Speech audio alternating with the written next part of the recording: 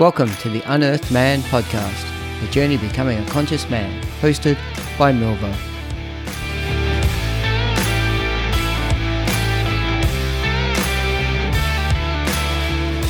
Hey all, Milvo here, and welcome to Season 2 of the Unearthed Man podcast. This is now episode 28, and I must say I'm super excited to be back in podcast land. The 6-month break was amazing, and I'll definitely be talking into the 6 month, why I took the time off and what that looked like. But I'm certainly now fully energized, recovered, reconnected, and just super excited to get back into the podcast. One of the things that I'm going to do differently this year with the podcast, and I'll do that now before kicking off, is I'd just like to acknowledge the traditional owners of the land on which this podcast is being recorded. I pay my respects to their elders, past, present, and future. There's a reason in behind doing that, and there's a reason why I actually also haven't named the actual landowners. Where I do live, the landowners haven't been formally recognised as of yet. I'm hoping that it does take place reasonably soon. So until that actually happens, I will just acknowledge all our First Nations peoples and the landowners of many of the different areas across all of Australia. So what's been going on? 2020, as we all know, huge year for everybody. There was a lot of different energy in the space, a lot that was taking place. For me, 2020 was just an amazing year of growth, reconnection, a lot of self-development work, but then also a lot of understanding how my ego was playing into that. So, from a self-development point of view, you can often develop if you like, the self, but sometimes that's the little self and the egoic self. But you have to go through that process. I've been now further on a journey of working out where does my ego play, where do my shadows play, and going back more to just trying to observe where I am sitting in relation to ego, my shadows. So where I'm reacting, is that a part of me that I just haven't dealt with yet? An amazing piece I saw yesterday on Instagram was from Stefanos Safandos. He put out there about the fact of how he had reacted to his partner, and it really touched with me because I feel that there's a whole part of me that really struggles with criticism, and when I look back, I feel there's a lot of pressure. I know there's a lot of pressure when I was growing up to succeed, I think, and just be successful. My dad was an ultimate perfectionist. I love my dad, but he was an absolute perfectionist, and there was a view about, what was good enough, and if I hadn't quite achieved what I felt was good enough, then, I received probably some pressure and criticism, maybe on the home front.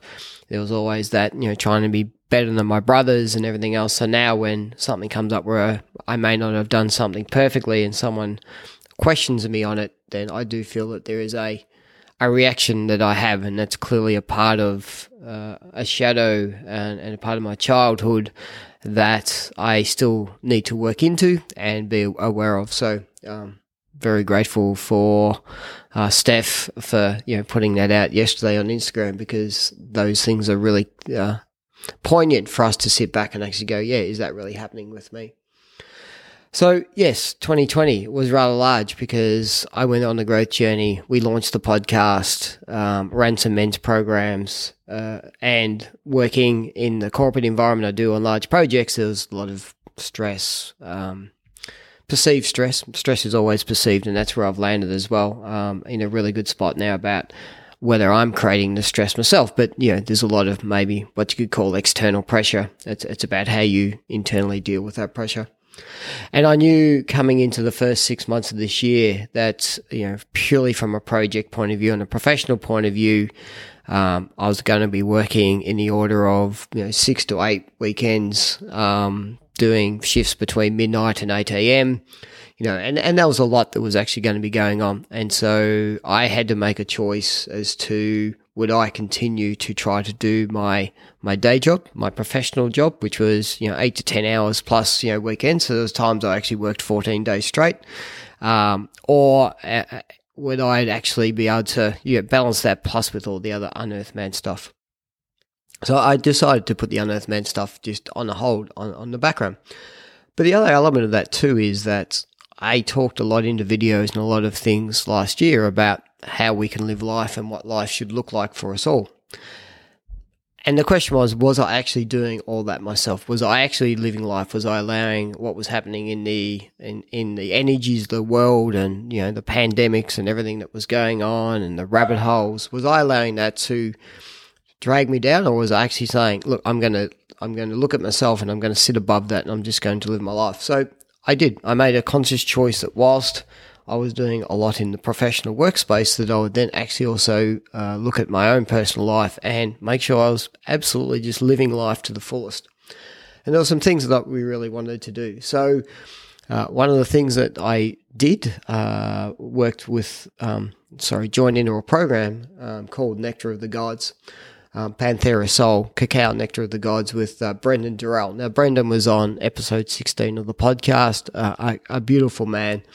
And he ran a program about cacao and how that was seen in 4,000 or 5,000 years ago in Mayan cultures, how it was actually seen as an actual nectar that the gods would use, or how it was offered up and how we could use it, and how a lot of that works in our lives in relation to how it triggers dopamine in the brain, how it actually opens up our hearts, how you can have that as a replacement for coffee. So really immersed ourselves into that. And there's also a lot of, again, shadow work and breath work as part of that program, and love that. So we got an immense amount out of that program, to the point where even today, every morning, the ritual is to sit down and actually have a beautiful cup of just cacao, no other additives in it, so no sugars, no oils, just the cacao as it actually comes. We're now back using Samoan cacao, more local to where we are down in the southern hemisphere, and really enjoy that. And basically I have that in the morning, and I probably then eat about lunchtime, because I just get so much just normal, natural energy from that. It also helps me live a very peaceful, calm, relaxed way of operating. So there's a lot of beautiful benefits come out of that. Moving into early 2021, I wanted to get back more into the creative side of myself. So sat down and organised myself and my beautiful wife Jackie to do two things. One, we went to indeed a pottery class, so actually creating cups and bowls on a wheel, getting your hands dirty in the clay, but really connecting back into that feel of earth, the clay, creating something with your own hands. And it was a 2 or 3 hour workshop, and I just found myself almost in this meditative state, just totally just immersed in what I was doing, fully present, putting my whole heart, my energy, everything was, my focus was just purely into these cups that we created. And I'm really proud of what I came out with, given I'd never done it before. I actually had some cups that are actually quite usable, and we do use them on a regular basis. The other area which I know that I'm not great at is art and being able to paint. And again, I think this is a part that stems all the way back when I was doing art, that I was probably a C or D student. My artwork was never seen as great.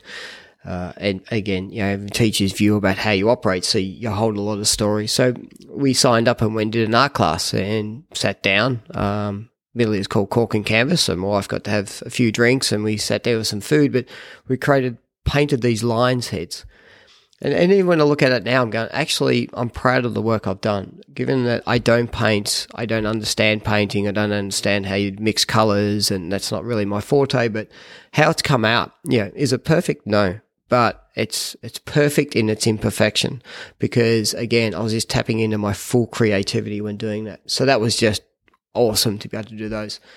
From a program point of view, we did Initiation Back to Self with Sam Lewis, who was on episode 5 of the podcast last year, which was that first really dropping in, but I hadn't progressed far enough on my own journey to completely understand the separation and how you can actually think about duality and universal laws and how we can actually see some things. So this year we revisited that program again with Sam, and I took so much out of it. Just a whole lot of way of learning to become the observer of who I am, to go back and understand who my true self is and observe when the emotions are coming up. Not stopping them, observe them, be aware of them, allow them to pass through my body, and just understand that they don't define who I am. They are just a transient state that is happening, and that I get to be able to move on, and I can kind of sit above that and just be an observer of that. So I've really took a lot more out of this program, and again, on how I operate and how I see things and how I interact with the people around me is now fundamentally different, because I can just now be more of an observer of me observing those people. And it's a really interesting space to live in. I've been reading some books around the untethered soul and, a surrender experiment, and some elements about how, again, you can detach out. So I highly recommend delving into those spaces.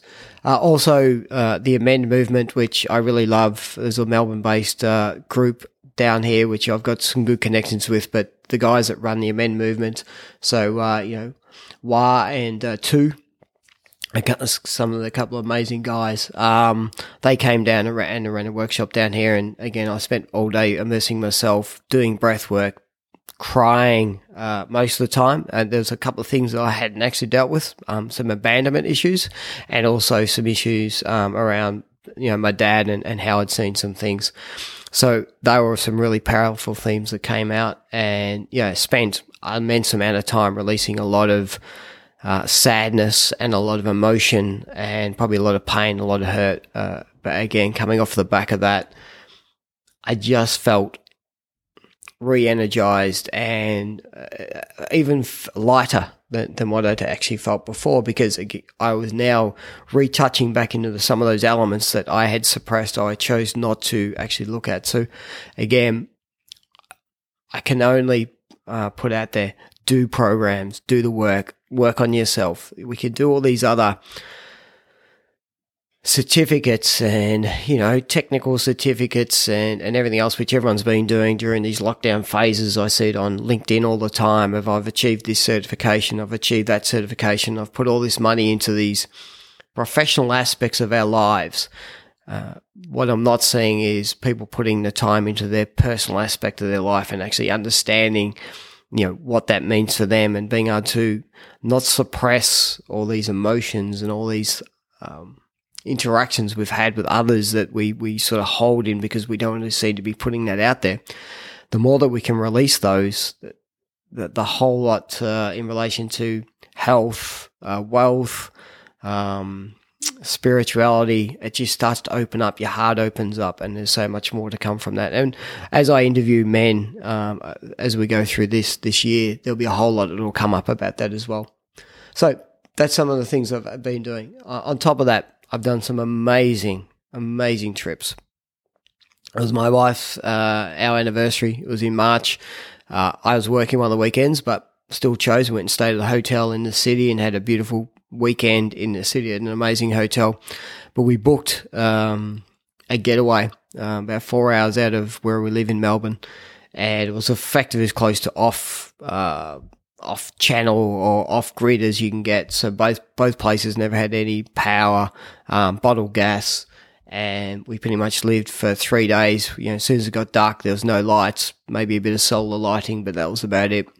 And it was just beautiful to be off grid because we were just so connected, able to run around effectively naked, which was beautiful as well, because then you're standing naked in nature, and just being able to really fully connect. One was in a yurt. So a yurt's a Mongolian hut. They'd imported them into Australia and set that up, which is good. And the other one was just a wooden cabin.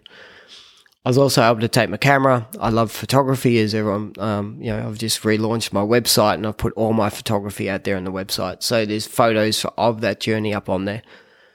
It was, again, a great opportunity just to reconnect and understand where I am and who I am and what my life looks like, and how minimalist you can actually live and operate and still just be. And that was just an awesome way to disconnect from all the what was going on around us, because the energies in the bush there, the animals that were there didn't care, the birds that were there didn't care, the sheep that were walking around didn't care. They had no concept of all this other craziness and fear and chaos that was going on around them. It's something we've generated as humans, and to be able to just completely disconnect and be involved and live in their world was amazing. The other thing we did, we have a beautiful friend, Erin Murphy, that lives in Canberra. Over Easter weekend, hopped in the car, drove the 9 hours to get to Canberra, spent the weekend with Erin, and then drove back again. Again, spending time with beautiful wife Jackie in the car. We got to talk about a whole lot of things that were important to us. I listened to some audio books, and again, it's just no excuses. Just hop in the car and drive. There's amazing places if you want to just hop in the car and drive around Australia. And then one of the other just incredible trips, we took a whole week off, left on the Saturday, got back on the following Sunday, and drove to a place called Port Lincoln, which is over in South Australia. Sole purpose of going all the way over there was to go shark cage diving. So we booked into this tour. In the morning, we actually stopped at one island where there's a whole lot of sea lions. Basically, we were able to get in the water and just snorkel around with sea lions, just free swimming around you. They were as intrigued as to what we were, as to what they were. And it's just, again, you're just immersed in this beautiful islands, 40 kilometres off Australia, and just cruising around with these amazing sea lions who were just curious and swimming around and, up and down out of the water. And that was just a really heart-touching moment. And then we went further down and searched for basically some great white sharks. We hopped in the cage. Unfortunately, no sharks appeared. The sharks hadn't been around for a while, and we knew there's always a risk. But, hundreds of fish were around us, hundreds of trevally, kingfish just swimming all around us. And just, again, to experience that trip was great. Came back, saw great family, friends, went to some wineries, just took our time and just had, again, just amazing, beautiful adventure. So just we're living in the moment. We went to one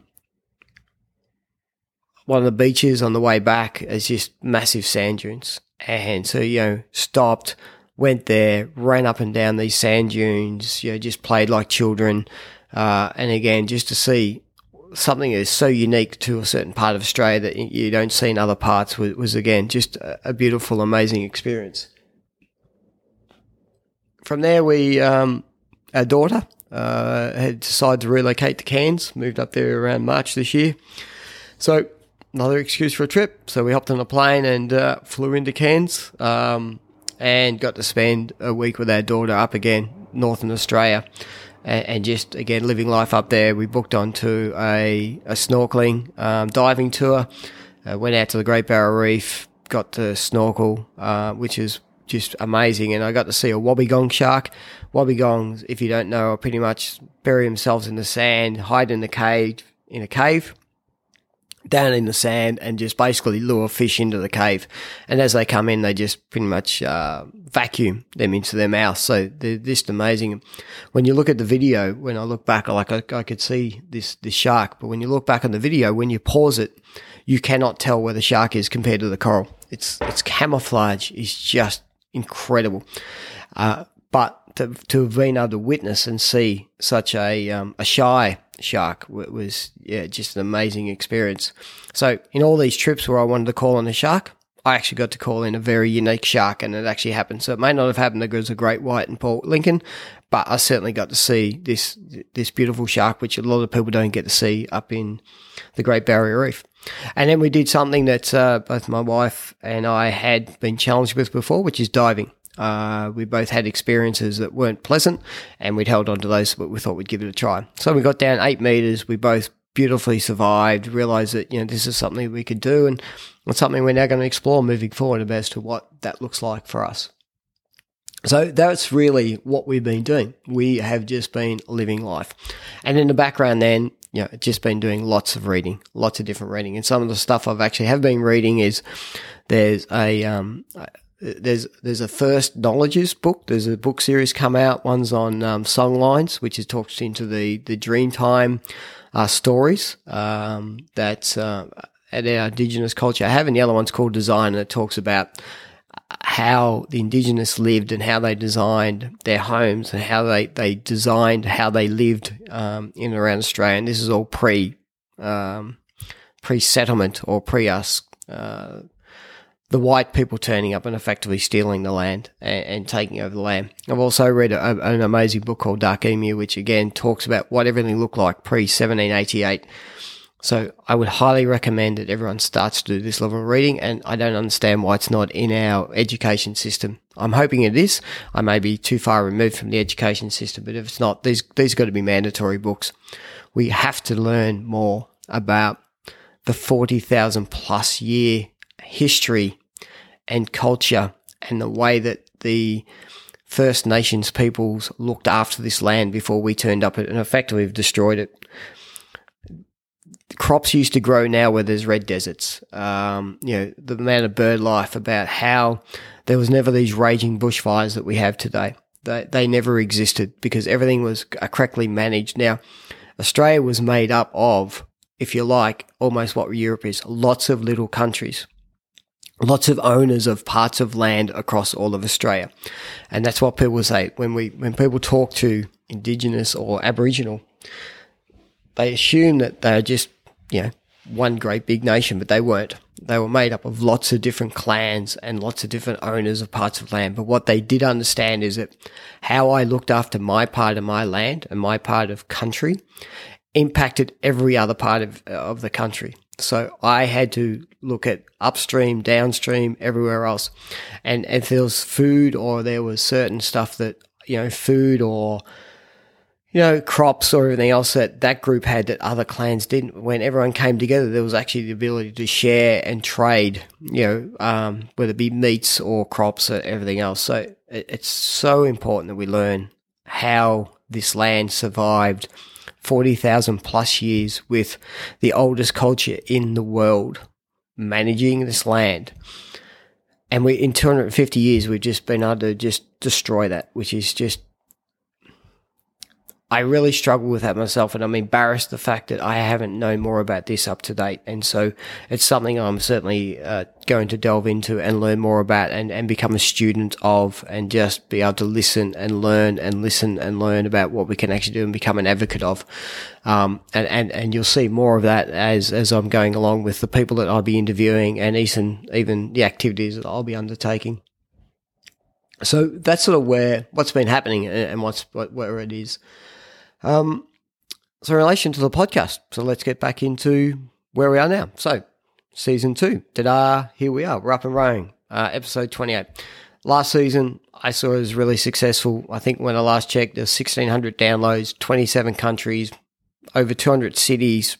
People have listened to the podcast, which I'm blown away and just grateful and thankful for every beautiful person who chose to download and listen to, be it a single episode or multiple episodes. I just thank you. Thank you very much. So for me, I see my season 1, the launch of the Unearthed Man podcast, as being very successful from my personal perspective. What I did set myself was a goal of, I had amazing, I think it was about 16 or 17 people I interviewed last year, and every one of those were just beautiful, amazing men.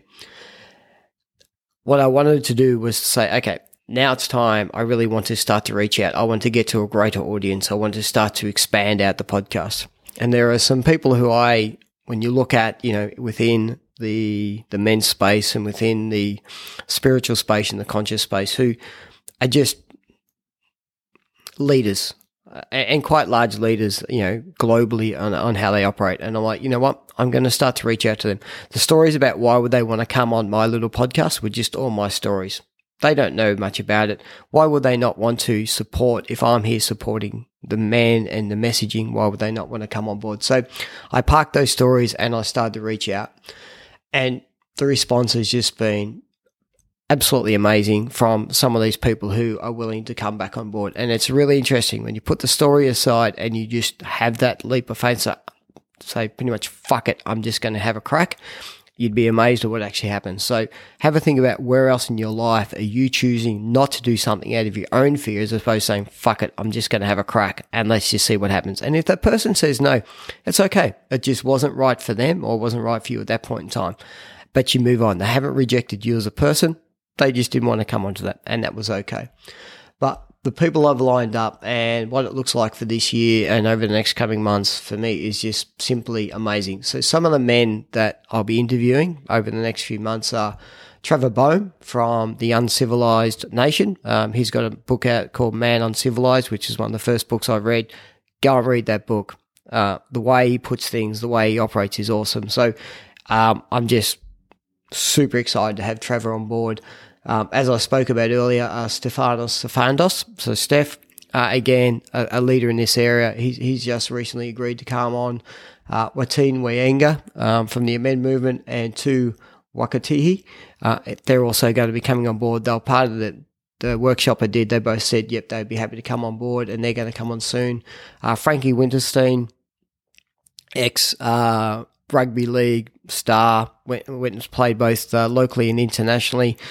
Frankie's coming on board. He's doing some amazing stuff around, his own self-healing, but couples healing. Matt Sinkovitz, who's out of the US, is just doing some beautiful, amazing work around helping men move beyond their porn addictions.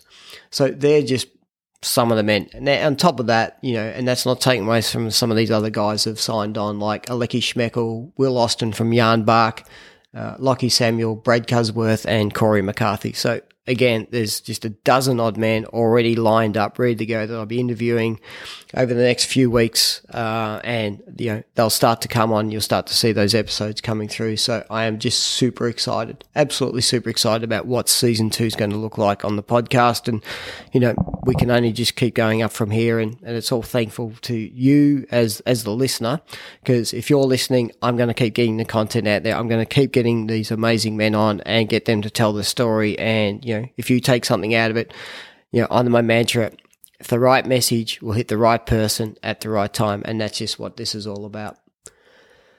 So, as I mentioned earlier, I have actually now started to re-educate myself and remove all of the conditioning I've had and all the previous belief systems about our nation's First Peoples and how they operated, survived, and lived for the 40,000 odd years before myself and our ancestors, my ancestors, your ancestors. If you're here in Australia and you're of a European, Western, or non-Indigenous background, then this is what our ancestors came to say. And effectively, we did steal it from them. Let's be very clear.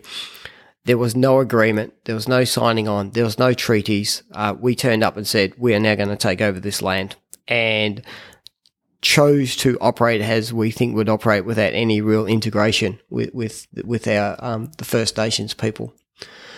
As I said before, I'm actually quite embarrassed about my lack of knowledge and probably even, how I've perceived and seen some things. And I can only say I apologize directly and indirectly for anything that I've done.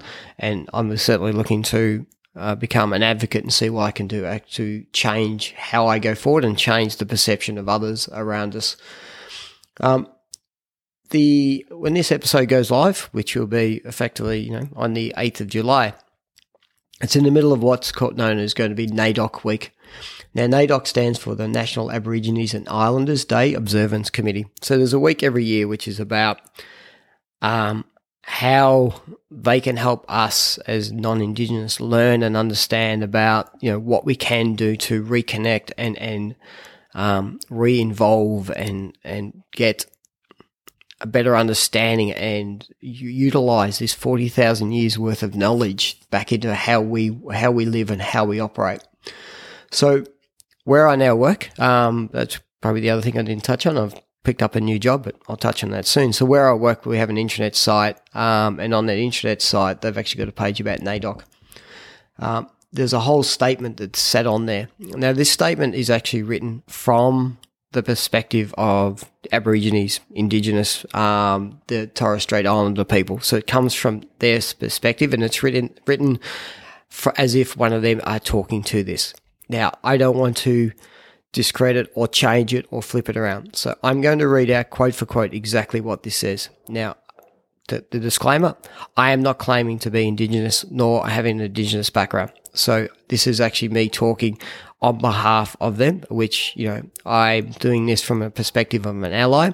And as I said, I'm not here to represent that I am Indigenous and I have a lot of learning to do, but I'm going to read out what was on our internet site because I found it hugely powerful and I hope you do too. So the theme of NAIDOC Week this year is Heal Country, Heal Our Nation. Country is inherent to our identity. It sustains our lives in every aspect, spiritually, physically, emotionally, socially, and culturally. It is more than a place. When we talk about country, it is spoken of like a person. Country is family, kin, law, L-A-W, lore, L-O-R-E, ceremony, traditions, and language. For Aboriginal and Torres Strait Islander peoples, it has been this way since the dawn of time. Through our languages and songs, we speak to country. Through our ceremonies and traditions, we sing to and celebrate country, and country speak to us. Increasingly, we worry about country. For generations, Aboriginal and Torres Strait Islander people have been calling for stronger measures to recognise, protect and maintain all aspects of our culture and heritage for all Australians. We have continued to seek greater protections for our lands, our waters, our sacred sites and our cultural heritage from exploitation, desecration and destruction. We are still waiting for those robust protections. Healing Country means hearing those pleas to provide greater management, involvement and empowerment by Indigenous peoples over country. Healing Country means embracing First Nations cultural knowledge and understanding of country as part of Australia's national heritage. That the culture and values of Aboriginal peoples and Torres Strait Islanders are respected equally to and the cultures and values of all Australians. The right to protect country and culture is fundamental. Destruction and desecration of our sacred lands or ancient sites, some of the oldest human occupation sites on the planet, is an enormous loss for both our nation and the world. But to truly heal country, we have more to do. Our lands will continue to burn from bushfires, droughts will continue to destroy our livelihoods without using traditional practices that have protected this country for centuries. For generations, our elders and communities have advocated, marched and fought for substantive institutional, structural and collaborative reform. The aspirations of Aboriginal and Torres Strait Islander peoples are the culmination of generations of consultation and discussions among our nations on a range of issues and grievances. Healing country means finally resolving many of the outstanding injustices which impact on the lives of our people. It must be a fair and equitable resolution. Fundamental grievances will not vanish. In the European settlement of Australia, there were no treaties, no formal settlements, no compacts. Aboriginal and Torres Strait Islander people therefore did not cede sovereignty to our land. It was taken from us. That will remain a continuing source of dispute. To heal country, we must properly work towards redressing historical injustice. While we can't change history through telling the truth about our nation's past, we certainly can change the way history is viewed. After 250 years, our children and our future generations deserve better. For generations, we have repeatedly called for just recognition of our right to participate on an equal basis in economic and social terms. Yet such participation cannot be successful unless, first, there is formal recognition that Indigenous people have been dispossessed, and second, definite specific steps are taken to redress the grave social and economic disadvantage that followed that dispossession. Healing country is more than changing a word in our national anthem. It's about the historical, political and administrative landscapes adapting to successfully empower and celebrate Aboriginal and Torres Strait Islander communities, nations and heritage. We are all looking for significant and lasting change. We cannot afford to let pass the very real opportunity that now presents itself for reform based on the fundamental change in the relationship Australia has with Aboriginal and Torres Strait Islander peoples. Heal country, heal our nation. I just want to let that sink in, and I would strongly encourage that you actually go back and replay that section. For me, I feel it brings up a lot of emotion for me when I read that, because I feel the hurt that we've done to our First Nations people. You can read in there that the hurt, the energy, the anger, the frustration of what we've taken away from these beautiful people who looked after, managed, manicured, supported the land that we live on. One of the things that I took out from some of the readings that I'd previously done around this was the thing about country is that the Indigenous do not differentiate between animate and inanimate objects. They are all the same. They are all on the same equal level. They are all on equal footing. Simple things like when the Indigenous go to create their cultural artifacts, be it boomerangs, clapsticks, what we call didgeridoo, but yidikis, they first actually seek permission from the tree to say, can I use part of you to create this? They don't just go and chop down the tree. They actually touch and speak and feel into the energy of the tree. If they don't feel it's right, if the tree, all the stones, all the rocks that they want to use for other influence don't give the permission back through the energy, then they move on to the next one. We don't do that. As a westernized white culture, we are about quick, easy, throwaway. We don't seek gratification. We don't have gratitude. We don't seek permission. We just assume that everything is there for our taking. It's something we have to change, and we have to fundamentally change. And this is just isn't Australia, right? What I read out there, you could probably take on board for any Indigenous culture that used to live on a land before it was settled by Europeans and Westerners. Any land, you would probably get a very similar message. So this, as much as this is very unique, those wordings to what's here in Australia, just think about this across all lands, all the countries across the world. Have a think about who your Indigenous people are, and have a think about what would they say. Would they read that and have the exact same feelings about that's how they feel about what's happened to their land? And I guess the answer would be probably yes. As a nation, and I'm talking about the Earth nation, as a global nation, we now have an opportunity to right wrongs of the past and have ways to actually move forward for that. So anyway, I'm going to end on that note. So here we are, episode 28. I'm back. We are back. The podcast is back up and running. As I said, I got some amazing, beautiful men that have signed on to come on board, local and international. It's going to be an amazing 6 months. The podcast, again, will run between this episode, 8th of July is the launch date for this episode. We'll run through again to early December, and I'll reassess how my energy is at the end of the year as to whether I just do rolling 6 months or we end up with a 12-month set of podcasts going into next year. So where you can find me, like all channels, I'm definitely there on Facebook, but I've dropped off my Unearthed Man page on Facebook, so you just find me under Stephen Milverton. You can find me on Instagram, Unearthed Man. You can find me within LinkedIn, either Stephen Milverton or the Unearthed Man page within LinkedIn. All the content will be going up there. I'll be putting more content back out again, probably doing series of things, so probably 2 to 3 parts of video series about certain larger topics rather than just individual topics, so that'll be coming along. So that's where you can find me. The website, www.theunearthedman.com. A lot of content's on there. The podcast is on there. If you have any questions, there's a contact page on the website, so feel free to jump in and just reach out and contact, or via Instagram message, Facebook message, or even LinkedIn message. I can be on any of those channels. So that's it. wrap up of wrap